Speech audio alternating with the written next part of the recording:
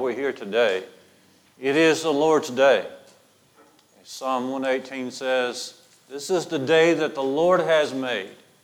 Let us rejoice and be glad in it." This is the day of our Lord's resurrection. This is the day that His followers begin to meet for special times of devotion and worship. And so here we are together once again on the Lord's day, and we're thankful, aren't we? Let's talk about death. Let's talk about death. According to Breitbart News, 2021, Breitbart News says 8.2 million died from cancer, about 5 million died from smoking, 3.5 million from virus, 1.7 million from HIV, AIDS, 1.3 million in 2021 died from traffic fatalities. This is worldwide. And worldwide, about 1 million died by taking their own life. And worldwide, 2021, 42.6 million babies died from abortion. This past week was the anniversary of the darkest day in American history, January 21st, 22nd, 1973, when the Supreme Court made legal the killing of the unborn in this nation, the darkest day. 42.6 million died in their mother's womb, from their mother's womb, worldwide, 2021. Okay. That is equal to an unborn baby being murdered every 22, 23 seconds. That is about 43% of all women by the age of 45 having at least one abortion. If you go to Washington, D.C., you have several memorial monuments there. There's a memorial wall there for those who died in the Vietnam War. It's a big, black, shiny wall. It has 58,022 names on it. 58,022 names. The wall stretches to be about 492 feet long. It's a really nice tribute.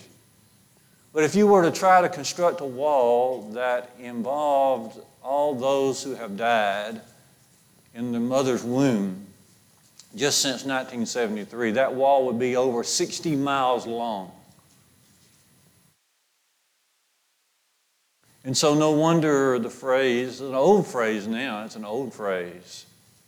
You know, the old phrase is, a mother's womb has become the baby's tomb.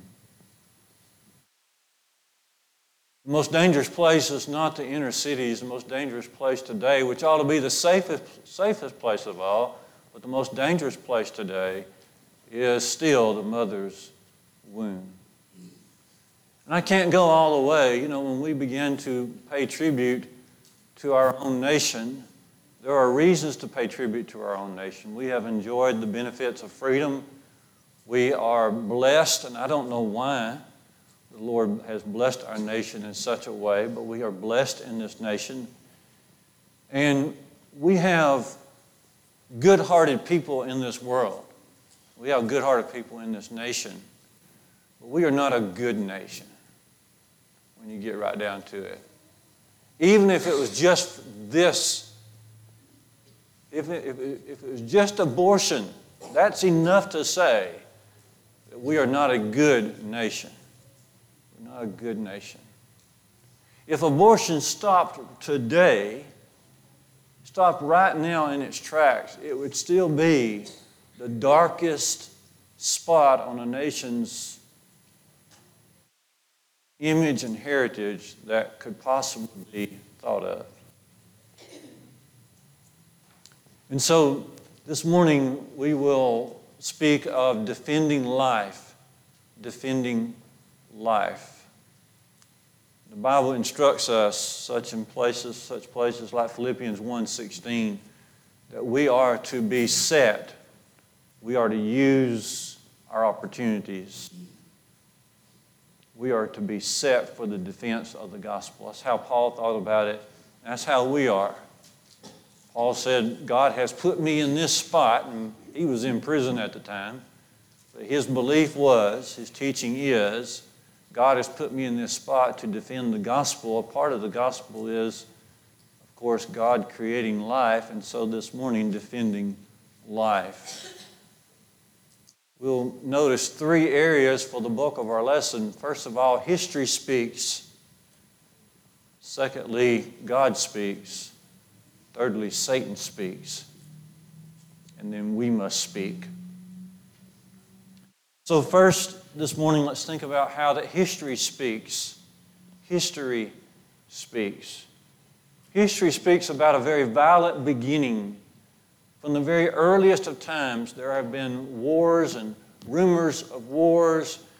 There have been murders. There have been assaults. There have been rape and rape victims. There have been robberies, vandalism. From the very beginning of time, it has been a violent world. Little did Eve know that when she was bowing down to the lies of the serpent, that her firstborn would be a murderer and that her secondborn would be victim of a murder. But all this is good with Satan, because Jesus points out in John 8:44 that Satan was a murderer from the beginning. This is all going according to his plan. So history speaks of a very violent beginning. A very violent beginning. History also speaks of child sacrifice. History also speaks of child sacrifice. Now, in the Old Testament, there was idolatry. And of course, again and again, God warned his people not to get involved, but they did. One particular popular practice and worship was the worship of the idol Molech. Molech. Molech was an idol that was metal, big old idol shaped in the form of a calf. And inside that big calf was fire that just continued to burn. And parents were encouraged to bring their children and put them inside Molech as a sacrifice to that god, the god of Molech. Now, if you look in your Bible, Leviticus 20, verses 1 and 2, you see that God says, whoever brings your child, whoever brings their children, whether you be part of Israel or whether you just be a sojourner who has begun to encamp with Israel, if you bring your children to Molech, then those same parents will be stoned, should be stoned. Now, if you look in your Bible to 2 Kings 23, you'll notice that good King Josiah tried to make some reforms, and he was successful in some ways of ridding the land of some of these practices. If you look at 2 Kings 23, verse 10, it says, Josiah defiled Tophet, which is the valley of the son of Hinnom, that no one might burn his son or daughter as an offering to Molech. To Molech. But soon after Josiah passed away, the practice began again, so that Jeremiah 7 and verse 31, he begins to warn and tell the people that they will be punished for this sort of thing, that this punishment was just around the corner.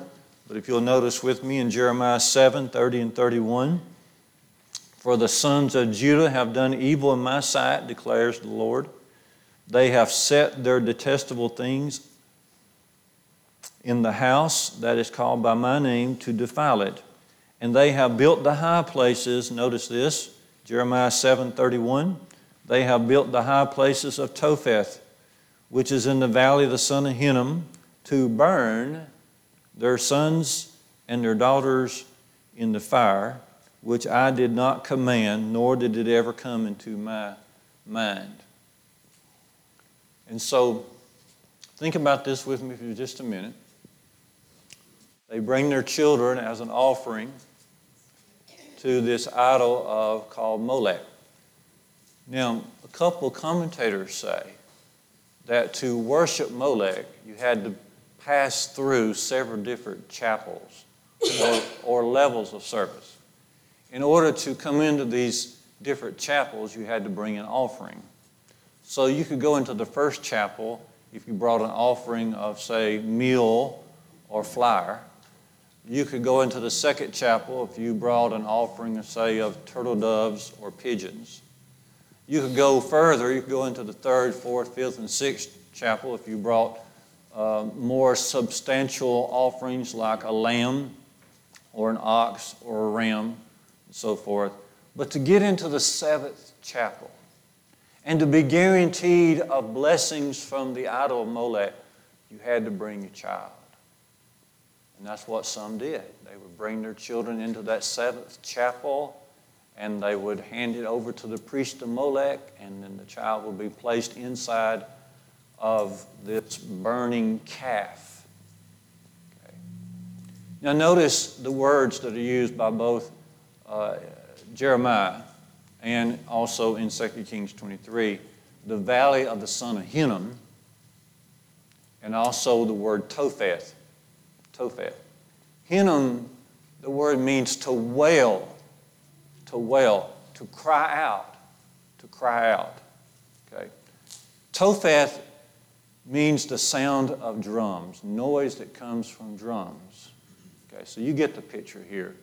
As the parents would bring their child to the sacrifice, the priest of Molech would make sure that they had lots of drummers around. So to be able to drum out, to sound out, to put sound over the wailing, of course, of the child that is placed into the idol. Because the priest of Molech did not want the parents to hear the wailing and the screaming, because they would begin to take pity and change their minds. And so they had these drums, Topheth. They had these drums going so they could drown out the sound of the wailing. We have abortion today. You say, that sounds inhumane. That sounds beyond comprehension. It's really not, because the same thing has been happening and is happening even here in our day, only we don't use drums to drown it out. We use different things. We use words to drown out the cries.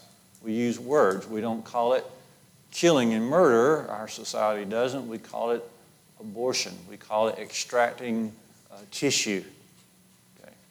And so we use words to drown it out. We also use the white coats, because surely if there are just a few scientists, a few doctors, a few nurses who are willing to be doing this, surely this cannot be wrong. Nobody in a white coat is going to have any false information for you, right? You want to live in that world? Okay, go right ahead.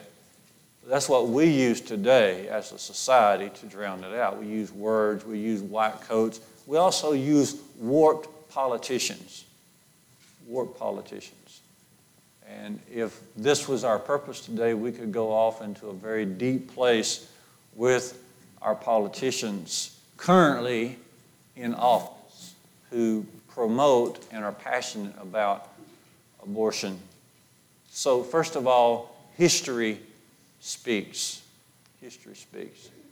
Secondly, let's let God speak. Let's let God speak. God speaks about the taking of life, and of course He condemns it. God speaks about the taking of life, and He condemns it. If you go back to Genesis 4, verses 8, 9, and 10, you remember God coming to Cain after he killed his brother Abel, and He says, "What have you done? Where is your brother?" And we can't believe how Cain responds. He says, "I don't know. Am I my brother's keeper?" Pathetic response that was. God said this, though. Genesis 4, verse 10. God said, "The voice of your brother's blood cries up to me from the ground. And that has been the case with every baby that has been murdered. That's the case with every murder that takes place on this earth. The blood of a victim has a voice. The voice of your brother's blood comes up and cries to me. The Lord is very much aware of every murder that takes place. Oftentimes the Scripture uses the phrase shedding of blood.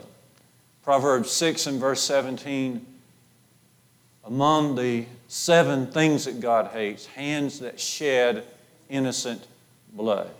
Proverbs 1, 15 and 16. Don't go into the same path of those who make haste to shed blood. So God speaks about the taking of life. Jesus himself says in Matthew 19, verse 18, you shall do no murder. You shall not murder. So God speaks about the taking of life. God also speaks about the sacredness of life. And this is why one does not take life. This is why it's wrong to take life, because life is sacred. Genesis 1, 26 and 27 says that each person is made in the image of God. And so when Noah and his family came off the ark, the instruction from God was, Genesis 9, verse 6, whoever sheds blood, by man shall his blood be shed, because God made everyone in his image. To be made in the image of God is sacred. To be made in God's image is precious. To be made in God's image is holy. To be made in God's image means that life must be protected. And so God speaks about the sacredness of life, and also God speaks about the beginning of life. God speaks very clearly about the beginning of life. For example, Psalm 51, verse 5. Psalm 51 is about when David confesses his sin and he feels overwhelmed. Have you ever felt that way? When you have sinned, you know you have sinned, you're frustrated with yourself, and you confess it to God, and you can't believe, and you're overwhelmed by it. And David makes a huge statement there in Psalm 51, verse 5. He says, in sin did my mother conceive me. David felt like that he had just been a sinner all his life. Okay. In sin did my mother conceive me. But notice the connection between conception and personhood. Notice the connection between conception and personhood. When a baby is conceived, he or she is a me. From inspiration, David says, when I was conceived, I was a me. I was not a tissue. I was not a blob. Okay? I wasn't just a bunch of vessels and organs thrown together. I was a me. When I was conceived, I was a me. Same thing is found in Luke chapter 136. You remember the angel explained to Mary that she would be having a child. She says, how can this be? I'm just a virgin. The angel said to her, Luke 1:35, well, the Holy Spirit's going to come upon you and the power of the Most High is going to overshadow you. That's how it's going to happen. And then the angel added this, said to Mary, your own relative, Elizabeth, in her old age, she has conceived a son, and she's now 6 months into her pregnancy. She has what? She has, Luke 1:36, she has conceived a son. You see there? What is that baby at conception? It's a me. It's a son or a daughter. It's a person. It's a baby. Jeremiah 1 verse 5, God tells Jeremiah,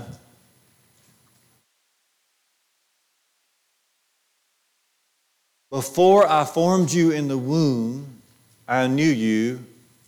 And before you were born, I consecrated you. I appointed you a prophet to the nations. Appreciate Ben reading earlier from Psalm 139. If you glance back there, notice in particular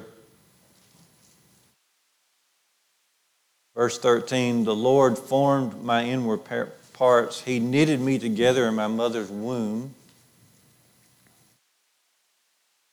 But verse 16 especially, Lord, your eyes saw my unformed substance, and in your book were written, every one of them, that is, the days that were formed for me, when as yet there were none of them. In other words, right there, Lord, when I was so little in my mother's womb, I was an embryo, I was little, okay? You saw me there. And you already were forming for me days that hadn't yet come yet, but these were formed for me. See, I'm a me there. But way back when I was an unformed substance in my mother's belly, I was a me. And the Lord already had days waiting on me. And the Lord has days waiting on anyone whose pregnancy does not get disturbed or violently removed. James 2:26 talks about life. James 2:26 says that the body without the spirit is dead. That's when a person dies. God places within us our soul or spirit, and together with our bodies we are alive. When that soul or spirit is taken away, then we are dead. And so way back when we are an unformed substance, we're still a substance. That's still a tiny body.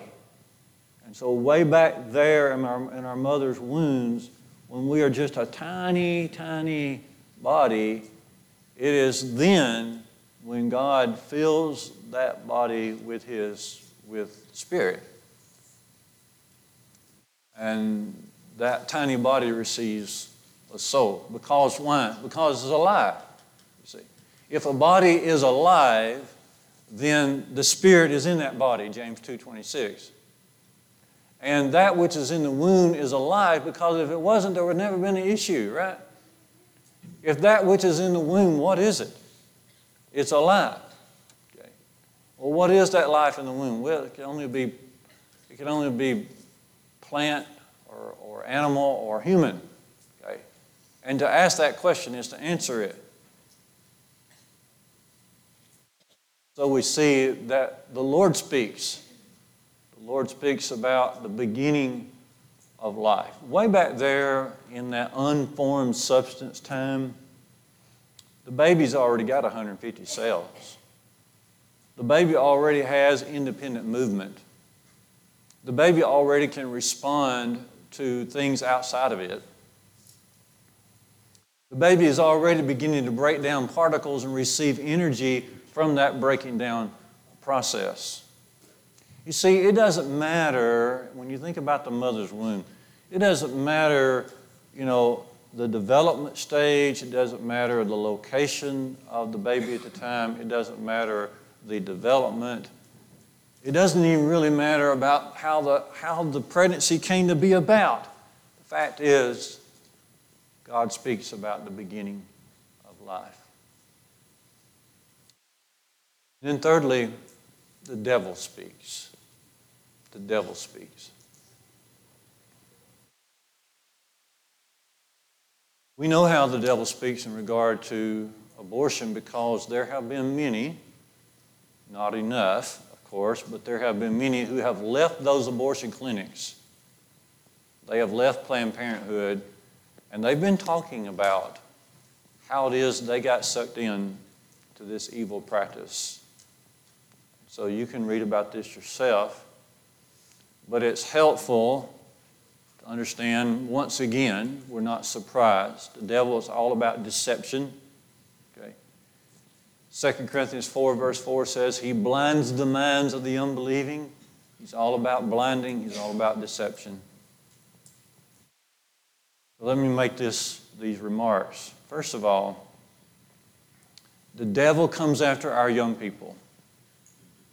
The devil comes after our young people. When you hear these ladies speak who have been formerly employed by Planned Parenthood, they all say that they were recruited on the college campus. One particular lady I'm thinking of right now, she was at Texas A&M University back in 2007, 2008, and she said Planned Parenthood was all over that campus recruiting young women to come to work for them. The devil comes after our young people. And you go to a college campus, it's pretty easy to find young women who are somewhat scared. They're away from home. They're detached. They're weak in faith. They're not sure of what they're even doing there. And they're a perfect prey for somebody like Satan and his angels. So the devil comes after our young people. Secondly, the devil comes on as a benefactor. He comes on as a helper, you see. These young ladies who were taken in by Planned Parenthood and others, they come at you and they say, we're in the business of helping young ladies. Young ladies who need some direction in their life, young ladies who do not have health care, young ladies who are somewhat in trouble. We're here for those young ladies who are out there, and we would like your help. Wouldn't you like to help these young ladies? And so they recruit them in that fashion. We're not surprised by this. 2 Corinthians 11:14 says, the devil disguises himself as an angel of light. But that's how this works. Come and help us help other people. That's how Planned Parenthood does it.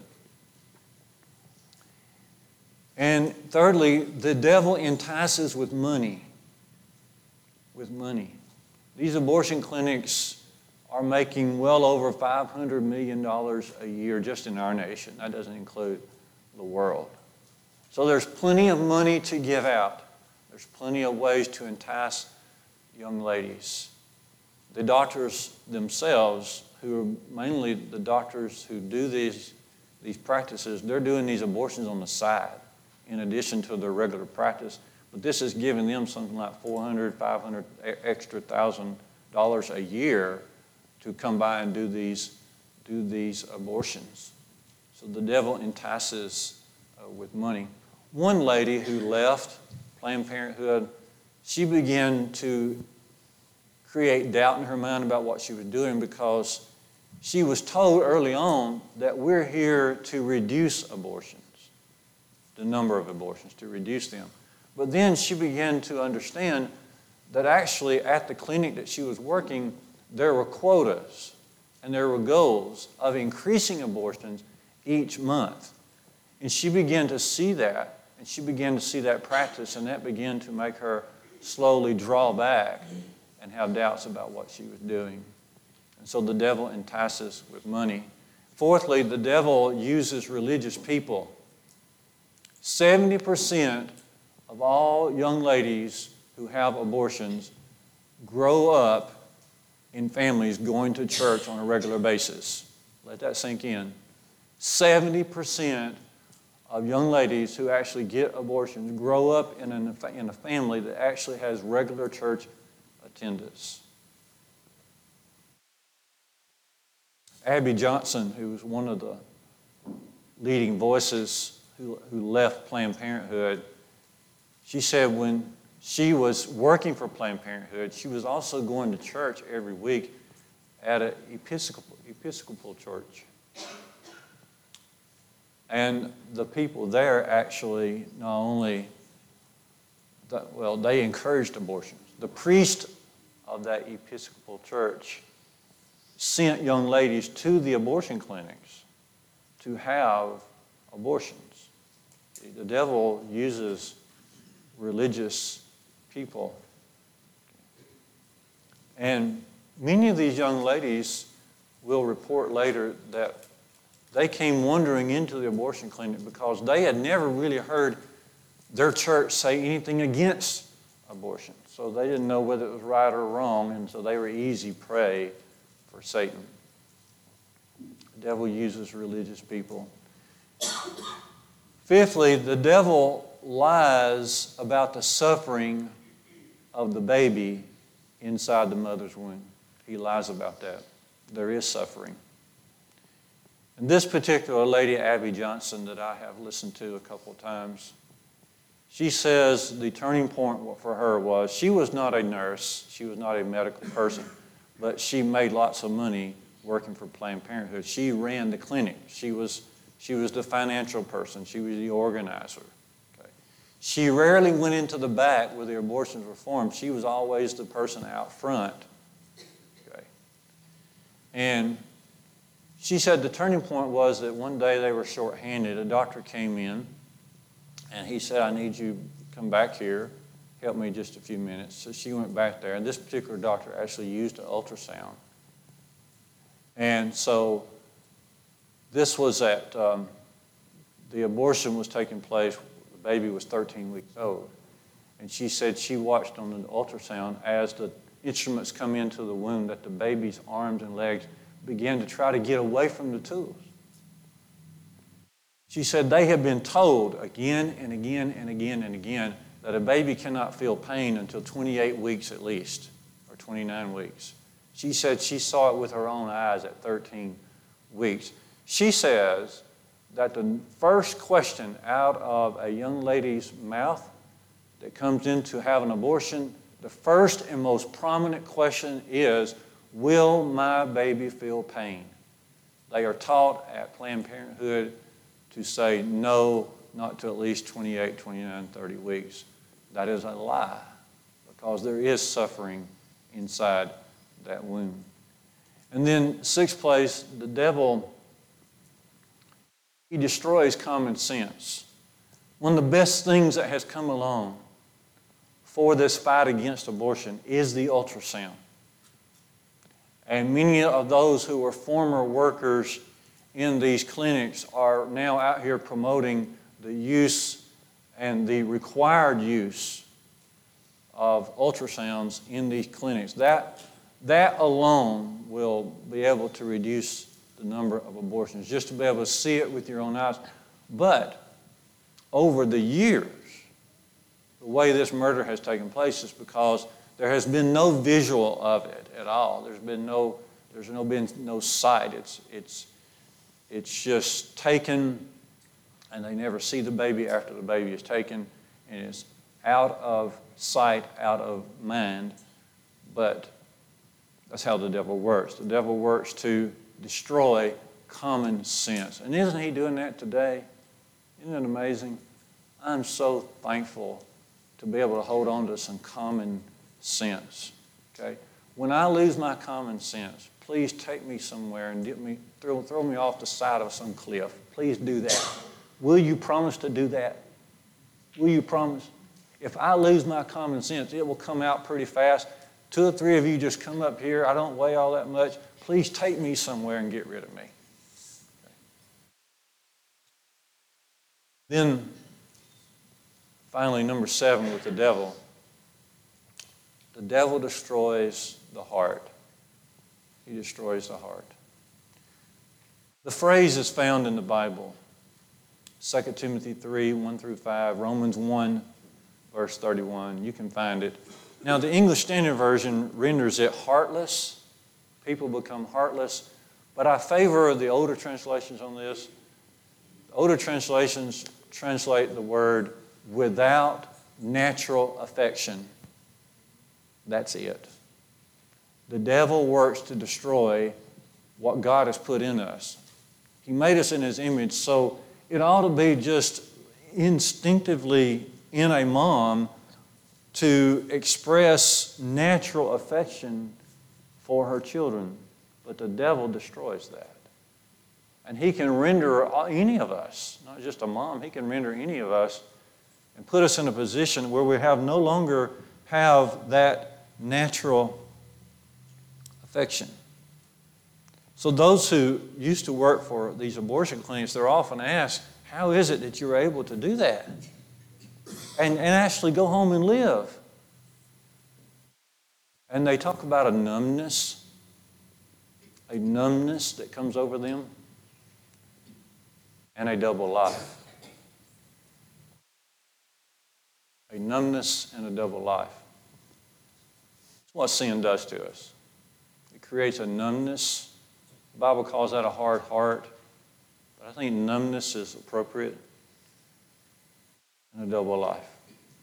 There's a book, I forget the author, it's called The Hand of God, but it recounts going back to World War II when the Nazis were destroying so many of the Jewish people. The Nazi soldiers would say, our work during the day was to kill all ages of people, gas chambers, everything. They would kill all day long for 8 hours, 9 hours. Then they would go home to their families, have a meal, and pray to God. And that's what happened. That's what the book's about, is how does someone become involved in an abortion clinic? Well, the devil is able to set in a sense of numbness where you go and just do your thing because that's your thing, and then you go home to your families. Abby Johnson talks about how that when she was still working for Planned Parenthood, she was having children.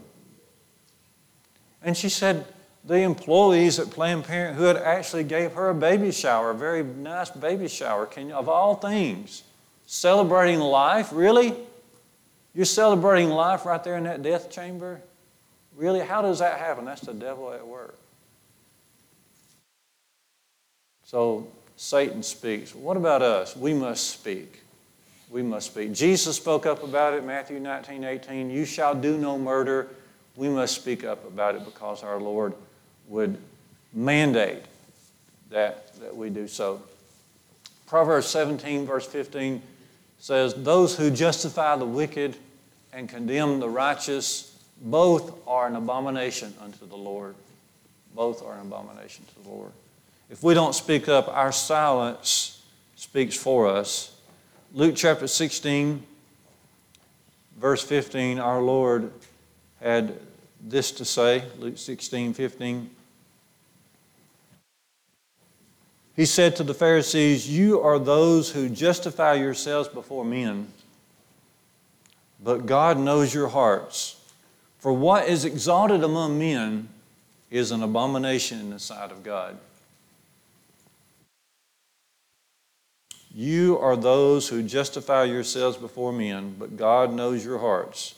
For what is exalted among men is an abomination in the sight of God. No matter how a practice comes to be, if it is against the will of God, we must speak out. No matter how official sounding it is, the Lord's word trumps whatever that is. As Peter once said, Acts 5:29, we must obey God rather than men. We ourselves must speak out. How does a person live with themselves after having been part of an abortion clinic?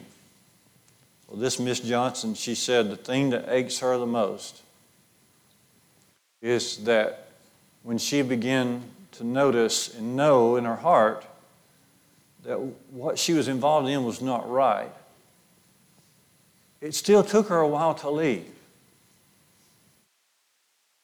And she did nothing. She said, I did nothing. I knew there was murder going on in the back, and I did nothing. I believe the Lord's people must be doing something. I'm not sure what all that something is. You know, we look at the folks who, on a continual basis, there are religious people who will set themselves outside of abortion clinics to protest, to pray, and to fast. Well, if you say, well, that's not something you ought to be doing, well, we need to do something. The Lord of life would have us to know about those who take life. But this morning as we're together, we want to make sure that we're walking and following the Lord of life. In the beginning was the Word, and the Word was with God, and the Word was God. The same was in the beginning with God. All things were made through Him, and without Him was not anything made that has been made. John 1:1-3. Let us be following the Lord of life. And if you're subject to the Lord's invitation, even this morning, will you please come right now as we stand together, as we sing.